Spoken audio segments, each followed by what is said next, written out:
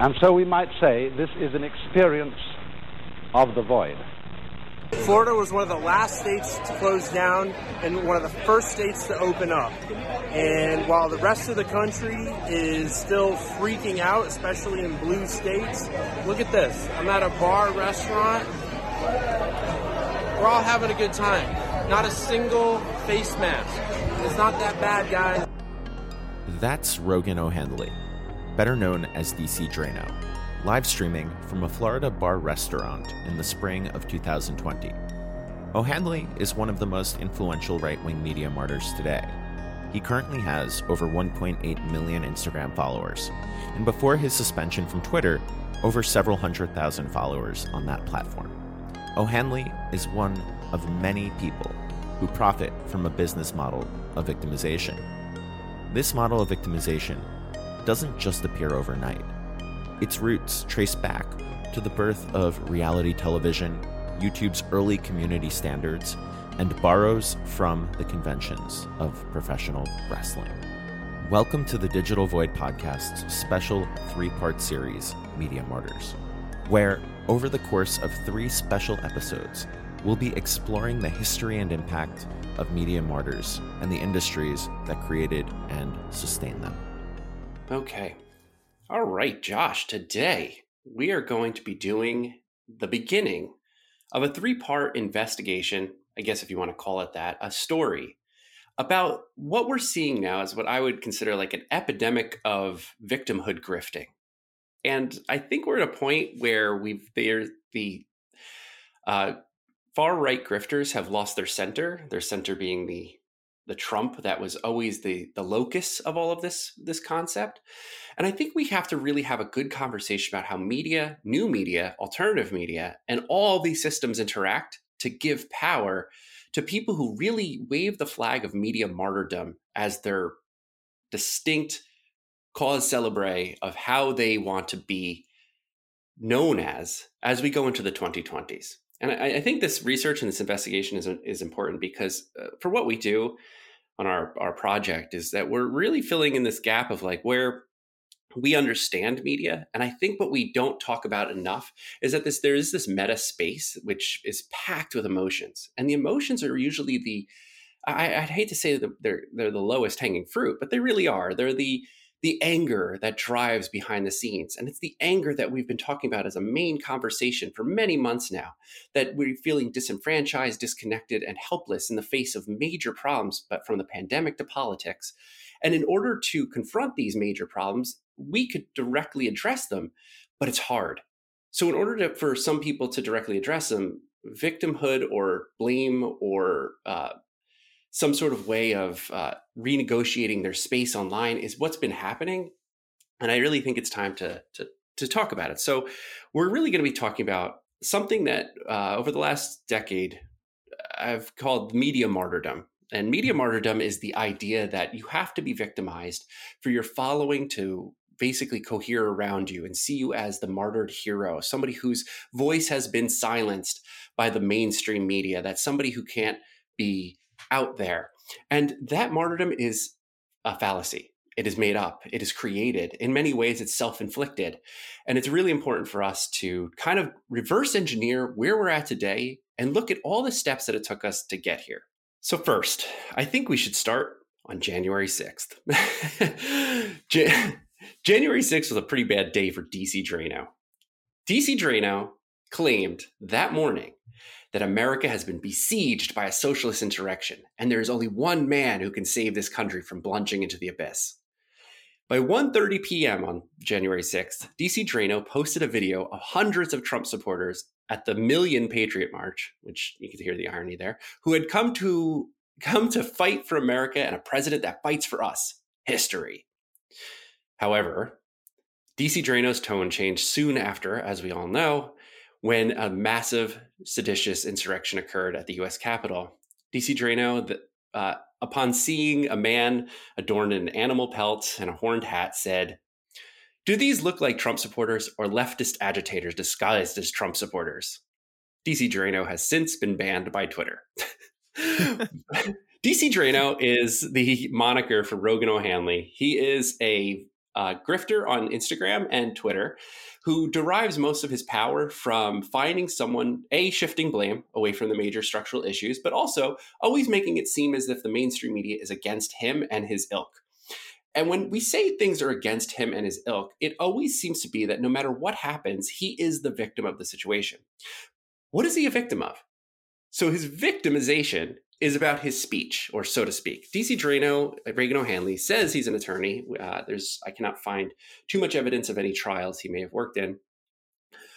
But he represents a type of authority in far-right spaces that allows him to kind of explain how things are going as far as victimhood would be. And what they're fighting for is their ability to speak freely and dangerously anytime they want without consequence.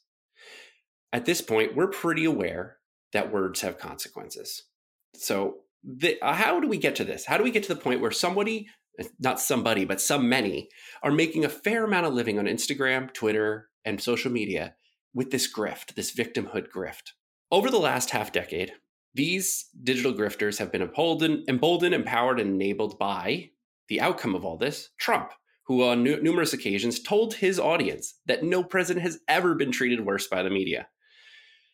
He actually said this at a U.S. cadet graduation ceremony because Trump required himself to consistently make it about himself. But what does it mean to be victimized by media? Like, that's an interesting concept. So what we're going to talk about over the next 3 episodes is really this change and this shift and this standpoint that has emerged over the last decade, that really Trump is just a moment of, or a 4-year blip of, but is the culmination and perhaps peak of this moment. And as it tips away from that peak, we're looking at a vacuum of people seeking to fulfill that ultimate grift, that peak presidency. In 2020 and 2021, we actually got to see the ultimate peak of what happens because literally people stormed the Capitol, not for more healthcare, not for civic rights, but to keep a president whose biggest gripe was that he wasn't allowed to be racist on television. So it's really fantastic to kind of analyze that this isn't something that just kind of appears. And I think as much as we normalize poor behavior, we kind of have to look at all the steps that took us to this place. So I think we're going to talk about that because I'd love to get to, I think, the 3 main flashpoints that occurred over the last 3 years, and each of them accelerated. Each time they accelerated increasingly dangerously into spaces of proper behavior, speech, rights, privacy, so forth, and then into the point where we're basically amplifying danger. So, for example, we're going to be talking about the steps that led up to the Brett Kavanaugh trial, to the Covington High School incident, to Kyle Rittenhouse being venerated by the far right, a young man who has allegedly killed 2 people and has somehow skipped around away from major jail time. Gets part 1, history. So this doesn't start in 2016 or 2015. This doesn't start with Pepe the Frog. This doesn't start with Trump descending his golden escalator. This starts in the mid-aughts, around the time that social media was born. It's extremely easy for all of us to think, well, it has to be social media as the cause. It has to be that, since it co-aligns with these major moments that today we actually see the outcome of these things. But I think that's just too easy. Social media itself, when born, wasn't given any rules. It wasn't really given any concept of formal construct. Social media is a digital platform, many digital platforms that allow people to communicate, but needs a profit model. So the profit model, being an undecided or unknown place, kind of had to seek out the users that were already figuring out how the profit models worked. And in those profit models was attention. So you have to keep attention on the screen. One of the best ways to keep attention is by amplifying or acknowledging populism. And in this case, I mean populism populism in its core root is really the amplification of the common person. So common people become powerful through popular movements. That's literally what populism is. And it just so happens that digital technology allows people, and in particular politicians, many of whom are of the populist ilk, to reach an aesthetic closeness or an aesthetic production of closeness to the people. By the very definition of the technology, you're holding it in your hand. So you feel like your interactions are truly with the other person or the authority figure. I agree with that. I think when we talk about proximity, closeness, we talk about relationality. Like how are these things relatable? Like how are these people relatable? How do they seem like us? And unlike on television, where there is an established expectation, or at least many gates that make a presentation seem far away, you're interacting and engaging with a politician or an authority figure in the same way that you're talking to your friend on FaceTime or text message. So the actual means of interaction with the technology itself helps to create an environment that favors populism. Yes, perfect. So that is it, the leveling aspect, right? So there has to be a period of time when the leveling of elitism has made it to the place where we all share a common experience. That I think is a really important and underlooked space where people, an overlooked space that people don't really recognize, that when we leveled the playing field where celebrities, politicians, and the populace can all occupy the same space, that had to be born upon a framework that occurred previously. So I'm going to tell a quick story of that transitional moment. There was a moment in the early or the mid-aughts that kind of gave us that ability to understand how we shifted into this. And that era was the peak of reality television. I think that is the moment that we have to really look at, because the structure of reality television has basically enforced how social media's profit models would operate in the years to come. And while reality television became a format that we just take for granted at this moment, back in 2005 was pretty new at that moment. And these are shows like The Real World and The Hills. Correct. So The Hills is a great concept here. So let's talk about just a little bit of history of the reality television field. The first reality television show was in 1987. Most people don't realize that the very first show was Cops. And Cops emerged because of the writer's strike in 1987. And when the unions realized they didn't need writers to produce media without a union, they started looking towards the public. And in that case, they looked for people who were already perpetrators. So it was already the attention economy. And they put cameras out in the streets and they recorded reality and made it into a show. The next big boom happened in the 1990s.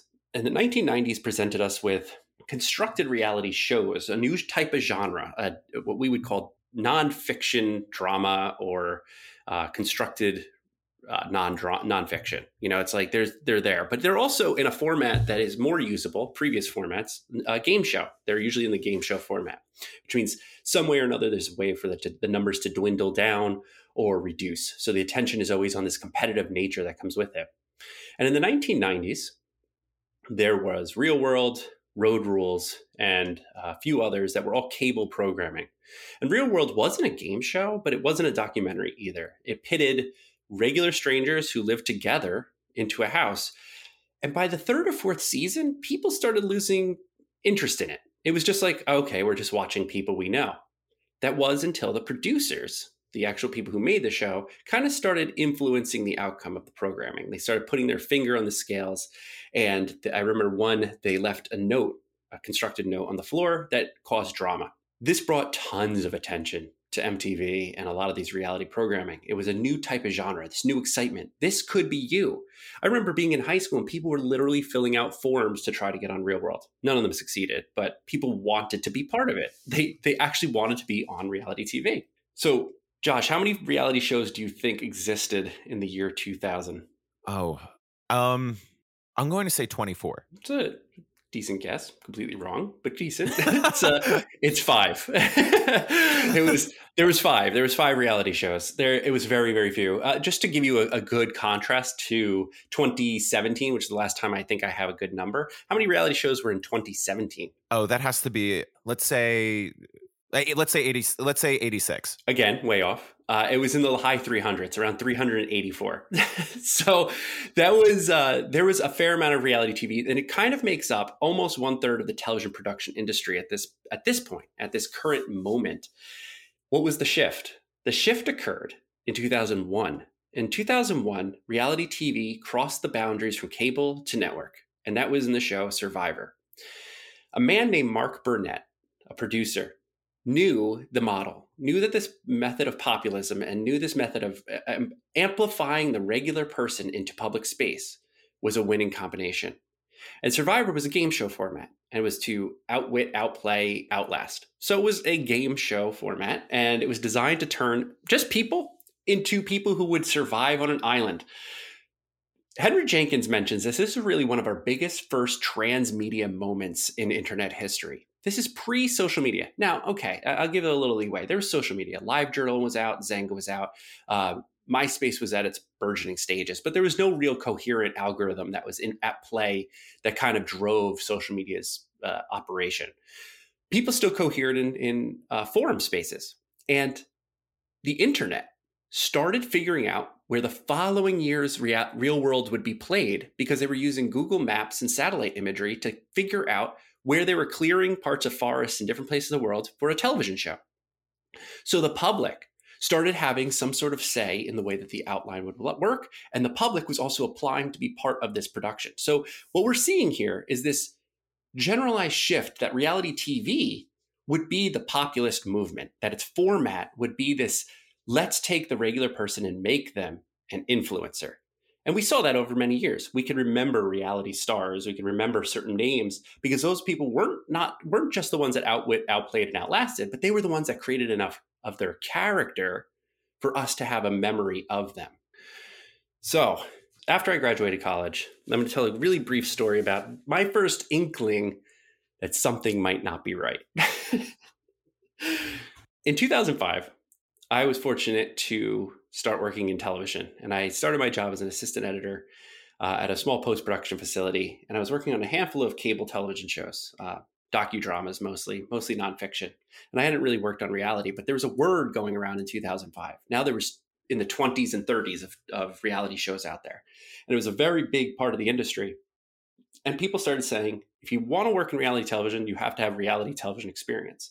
So it was kind of like this goal for many of my classmates and many of my recent graduates. We were like, well, how the hell are we going to work in the industry if we don't have this experience? So it was always everyone was like, we have to try it. Many of my friends still work in reality television. They're really wonderful people and do a really fantastic job. Now, as it's a television format, I think we're well aware of its structure, which we'll get back to in a bit when we talk about wrestling. But I think it's still a very popularized, extra fictionalized or extra real media format. In 2005, two things happened. One, I was given a pitch deck. For the very first time, I was given something that changed my idea of how things would be structured as the history went forward. Somebody handed us a tape, a bunch of reality tape of a story from Appalachia. And it was sad. I was asked to cut a melt reel. And a melt reel is basically you take the best parts and you put them together. And the idea was that they were going to take this melt reel and they were going to hand it off to another production company to see if there was going to be any funding to make this reality television show happen.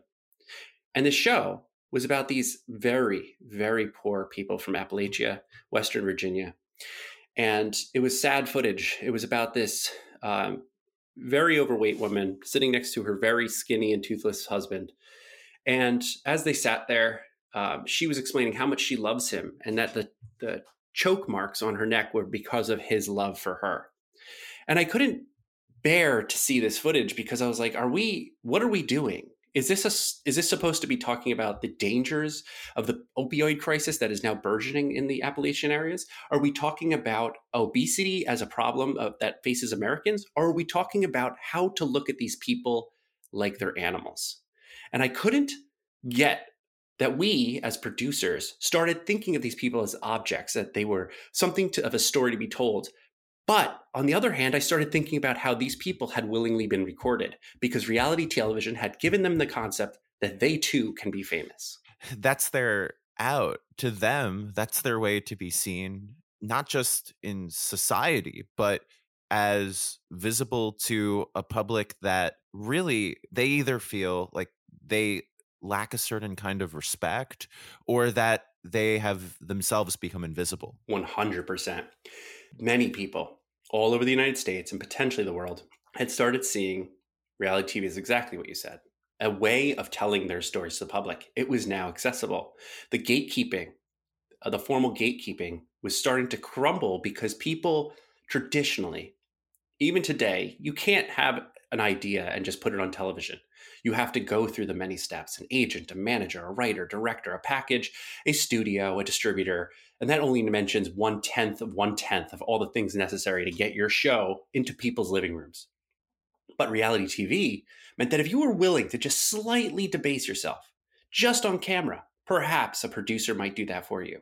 I finally got the chance to work on reality TV later in 2005. I worked for a small production for MTVU, MTV's College Channel. And MTV's College Channel had these very short webisodes, almost what we would call them today. They were reality TV, but they were shorter form. So they weren't like 22-minute clock episodes. They were like half that time, and designed specifically to kind of be in between music videos, because at the time MTV was kind of like, MTVU was the college station that really was playing music videos all the time. It was really one of the last places. And in between those shows, they would jam in these little neat productions. From August through October in 2005, I flew somewhere between 60 and 80,000 miles as we shot this reality show. And it was about 3 college couples who went to 6 different schools and can only keep in contact via text messaging. And yes, that's our main mode of communication today is text messaging. But at the time, on a flip phone, it was disastrous.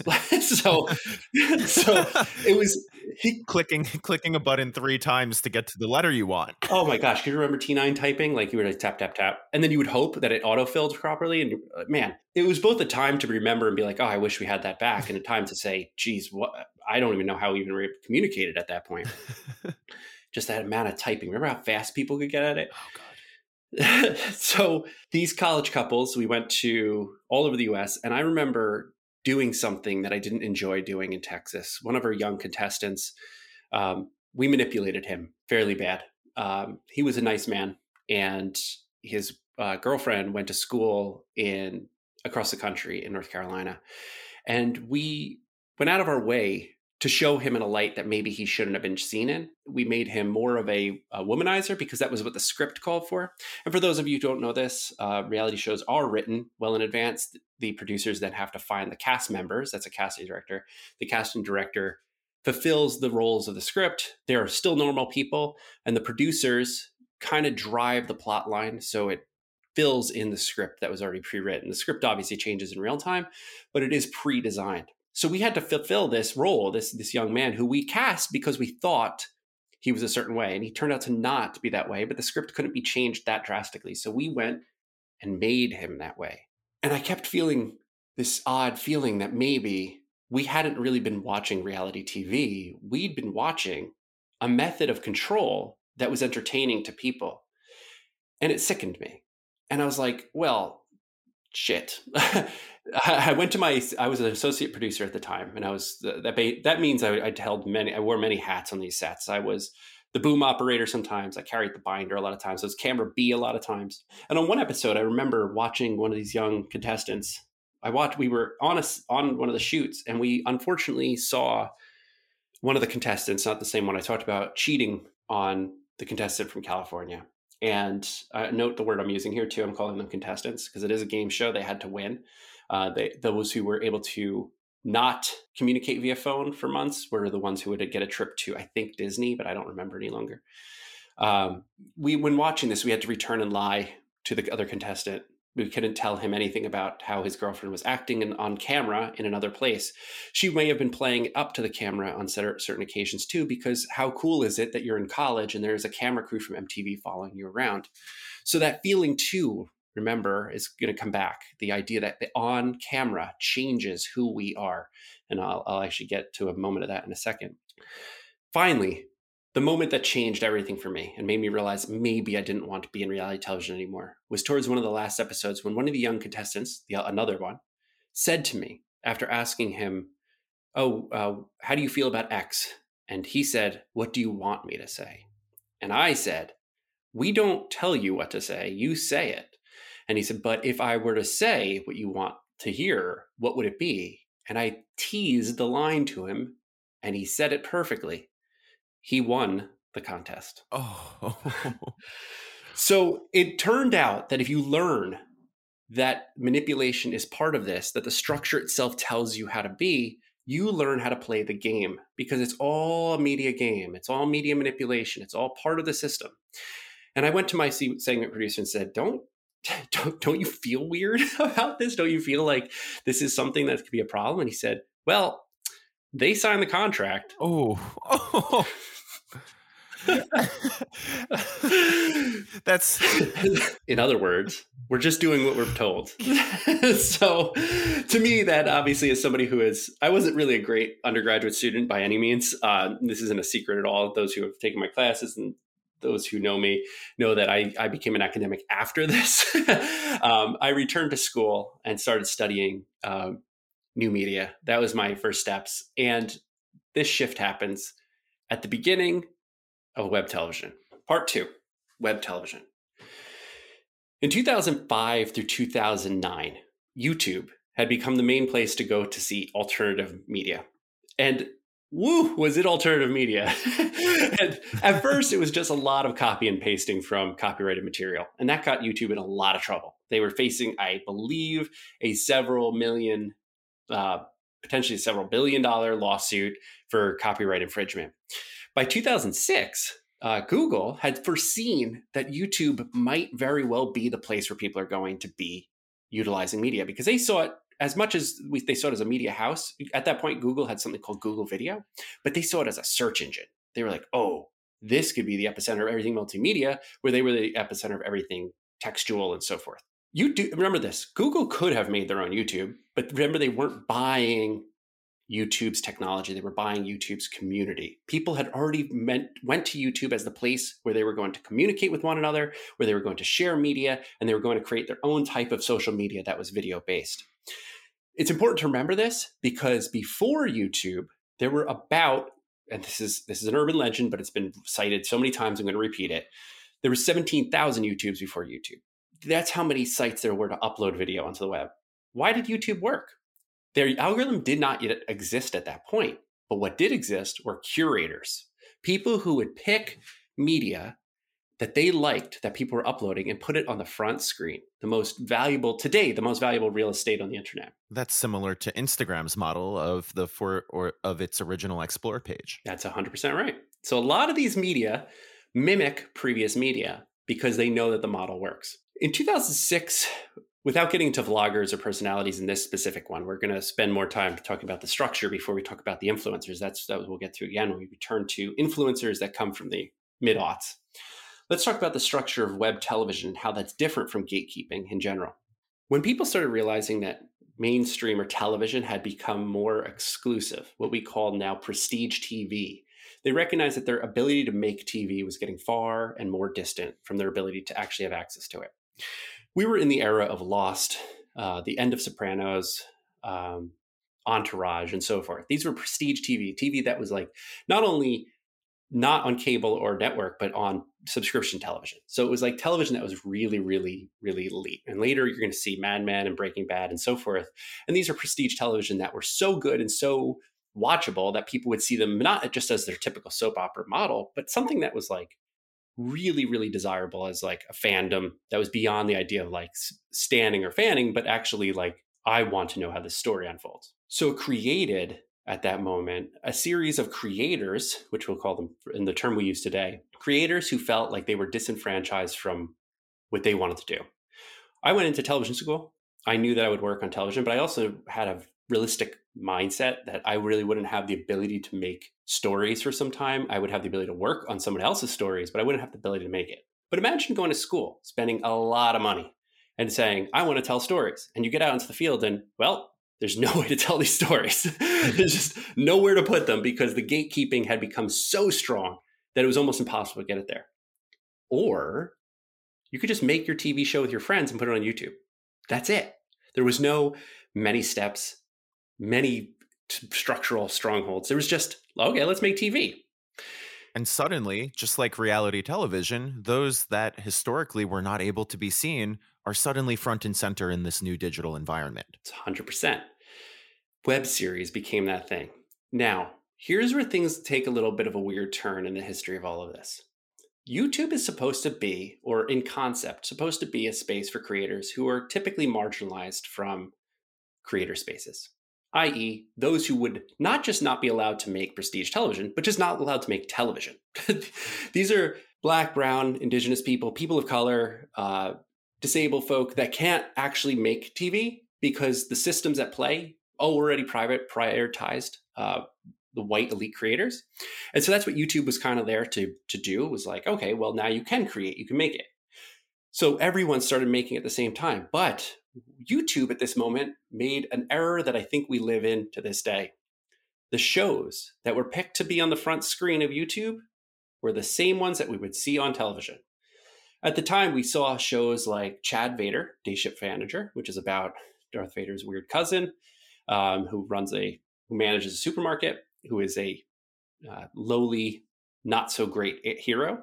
We had The Guild, which was about Felicia Day's somewhat semi-autobiographical story about her being the leader of a guild in World of Warcraft and becoming addicted to it and then meeting them in real life.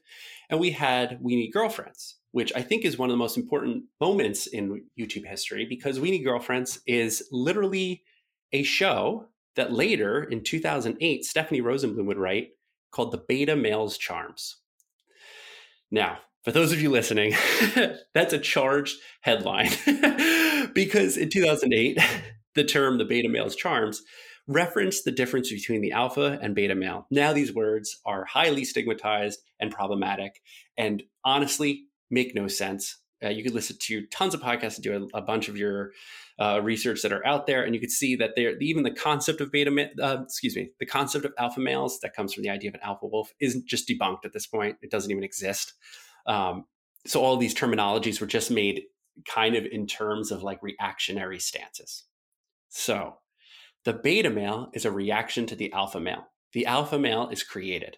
The alpha male was invented because it was somebody who was kind of like the main character of Entourage. He had his own little troupe. He was the leader, and he had this stance. Tony Soprano, Walter White, Don Draper. Notice they're all the same type of structural person.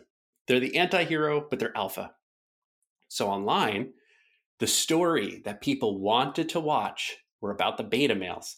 And again, I'm using this term because it's the term in the time, but it's not the term that we would use today in any way.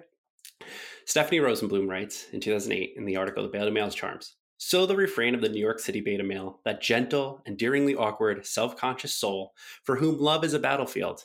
Like other buzz-generating web content, the series has attracted mainstream movers and shakers. Greg Daniels, executive producer of the American version of The Office, and Dennis Erdman, producer of the television shows the three grew up with, like Saved by the Bell, so the creators. Until now, We Need Girlfriends, which underscores that women are not only the ones to cultivate meaningful relationships with each other or to be emotionally pulverized by the opposite sex, has been filmed in the streets of Astoria." Do you hear the non-critical approach here? It's not Stephanie Rosenblum's fault by any means to be uncritical of this media. This was 2008 mindset. But we could see at this point the burgeoning beginning of what would eventually become the white male victim. That itself is a structural invention that was made up, and it was made up by accident or perhaps by need of many platforms who recognized that they weren't making web television. They were making television on the web.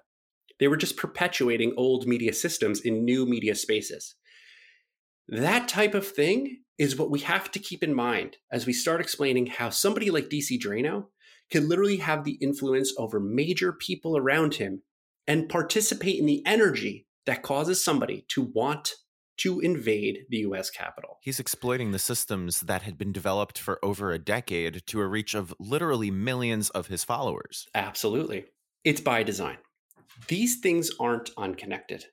All of these things are connected, and it isn't a reach to say that these become the tendrils or potentially the roots of everything that we live in today. I'm going to jump slightly ahead here to early 20-teens.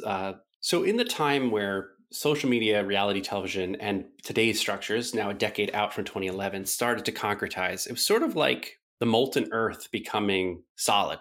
The problem with that is we've kept those structures in place until today.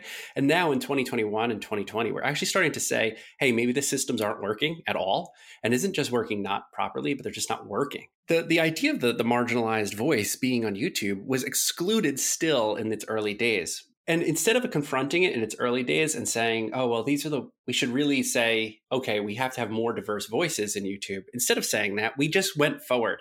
And what I mean by we went forward was a story that Andrew Marantz writes in 2014 about a young man who in early 20-teens developed what we know now as clickbait. And this story I'm just going to briefly touch on because I think it's really important for us to read Andrew Marantz's book, Antisocial, Online Extremists, Techno-Utopians, and the Hijacking of the American Conversation, which is his kind of summation of the gonzo journalism approach he took of following a lot of these far-right actors and different personalities in digital spaces, everyone from Andrew Auernheimer, Weave, to people who attended the Deplorable. But this story is one of the stories that he starts his book with that kind of explains how we got to now. And he does an article in the New Yorker titled The Virologist. And it's about the king of clickbait, which is its other name. And it's about a young man named Emerson Spartz, an internet media entrepreneur is what he calls him. He writes about this time that Emerson Spartz was asked to discuss ways that people are using technology that can build movements and create change. Now, this is just after the Arab Spring. Okay, so there's big change in the internet that we thought were going to be ways which show that populism can be a force for good and create like literal revolution. But this was his response. This is not Spartz's specialty. Spartz says, I basically have only one speech. It's about how to make things go viral. I have personal preferences about how I would want those principles to be applied, but in practice, they can be used for pretty much anything. And that's what's amazing about the structure that was put in place about clickbait. They can be used for pretty much anything. So the attention economy became a new type. It wasn't just reality television and web television and the looking at what we used to look at, but just in new places, but it actually became a model. It became a model of usage. In other words, find a way to reproduce where people are imagining an enemy and fulfill that with anything. So you could do that by creating clickbait. And many of us know how clickbait works. You know, these are the 9 things you wouldn't know about, or 6 ways in which you might feel funny about Harry Potter. It always leads you into the click to make you read an article that's pretty much just regurgitated material from a previous article. I think many of us can find a dozen iterations of every type of BuzzFeed article at this point.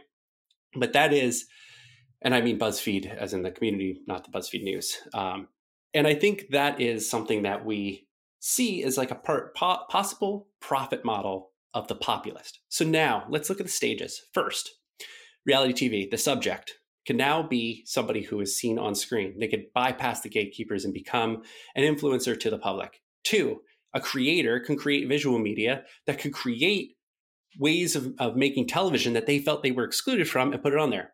3, people can now write or access material as just a common person into community spaces and publish their material into public spaces and get millions of views. As many people have said many times before on many podcasts, there's nothing like putting something out there and getting a viral hit. It's a weird, joyous dopamine that is really hard to explain to anyone because you're really just making content. The content minds constantly goes into this nice subject all the time. And I think that's a really good podcast to listen to about it. And that's interesting in a way because what we see is just anybody making content. But Josh, back to your point, you had mentioned earlier about the leveling, the ability for everyone to be in that same shared space. And what we started seeing was My Damn Channel and Funny or Die. Will Ferrell had purchased a web television channel, and Zach Galifianakis started making Between Two Ferns. But at this exact moment, a whole series of events would occur in the year 2014 that would change the way we live forever. Gamergate is the tentpole of the horror that encompasses a whole lot of other things. So inside this tent was the anger and latent racism that had been following Obama, the response to that of online social media still being an exclusive space and now concretizing towards profit models that were still excluding. Mark Burnett had really achieved amazing success in making Donald Trump a character using a show called The Apprentice. And all of these things all at once were causing us to start seeing that we had now recreated the large toxic environment of mainstream media, but now in disparate all over the place, all over the internet, in many ways that were dangerous but unforeseen at that moment, because when we look at the way things work in the US, we other people that aren't US, but we don't look at we aren't self-reflexive to see that these structural issues are problematic. So this little bit, we're going to end with two little really important things I just want to sum up before we go into part 2 here. But it's about how we got to the point where mainstream media became a pejorative term and how that became the enemy of a lot of these influencers. What happened? How did that occur that the system itself became the ultra enemy of it when the system itself built these models in the first place? In a really fantastic article in 2016 by Jeremy Gordon in The Notebook, Is Everything Wrestling? He writes, what WWE does care about is keeping control of the way people experience wrestling, preferably not as the disreputable, carny spectacle it once was, but as a family-friendly 21st century entertainment. When recapping wrestling history, it can completely elide the messier incidents. The sex scandals, shady deaths, and neglected industries, drug abuse, and more. The audience, meanwhile, knows what the WWE cares about, giving it enough knowledge of wrestling's inner workings to analyze each narrative, not just through its world logic, but by considering external forces. Parsing both those layers, the behavior and the meta behavior, the story told and the story of why it's being told that way, can be an entertainment in its own right, and speculating on creative decisions has long been a fascination for wrestling fans. This is a metaphor for the way that the internet works, because here you get to see the exploration of both layers, the behavior and the meta behavior. These two things that could be commodified. So there is the on-screen behavior, and then there is the little a author behavior. There is the creator and the created. And these types of things start becoming inseparable as the influencer networks that were being developed in Instagram at that exact same moment started creating people as heroes once again. So now we've returned to this alpha structure, which again is a pejorative term, and it's in response or in reaction to mainstream media. And that's amazing, because when we start thinking about the meta text of that, is that all of this is just a reaction to the reaction that had occurred a decade earlier. In the following episodes, we'll get to the influencers that were born of YouTube. But I just want to close this with a little quote before we get to how everything fell apart in an article that kind of explains it pretty well. After the election of Donald Trump, Kurt Anderson writes in The Atlantic how America lost its mind. And he writes, in 2017, the word mainstream has recently become a pejorative shorthand for bias, lies, oppression by the elites. Yet the institutions and forces that once kept us from indulging the flagrantly untrue or absurd, media, academia, government, corporate America, professional associations, respectable opinion in the aggregate, have enabled and encouraged every species of fantasy over the past few decades. Fantastic work to explain that just 9 years previous, Sarah Palin stood up on stage and decried that the mainstream media was the lamestream media. And she created a new form of populism that would be kind of embedded into this, that vilified the mainstream systems, but at the same time amplified how people can use new media in the same format of mainstream media to amplify anything they'd like. So they combined early profit models with clickbait, with influence, and the vilification to say, I am being marginalized by mainstream media to their millions and millions of fans. Thanks for joining us for the first of our special 3-part Media Martyrs series. For full show notes of today's episode, you can visit digitalvoid.media and click the episode page. While you're there, make sure to follow us and leave a review on your favorite podcast platform now.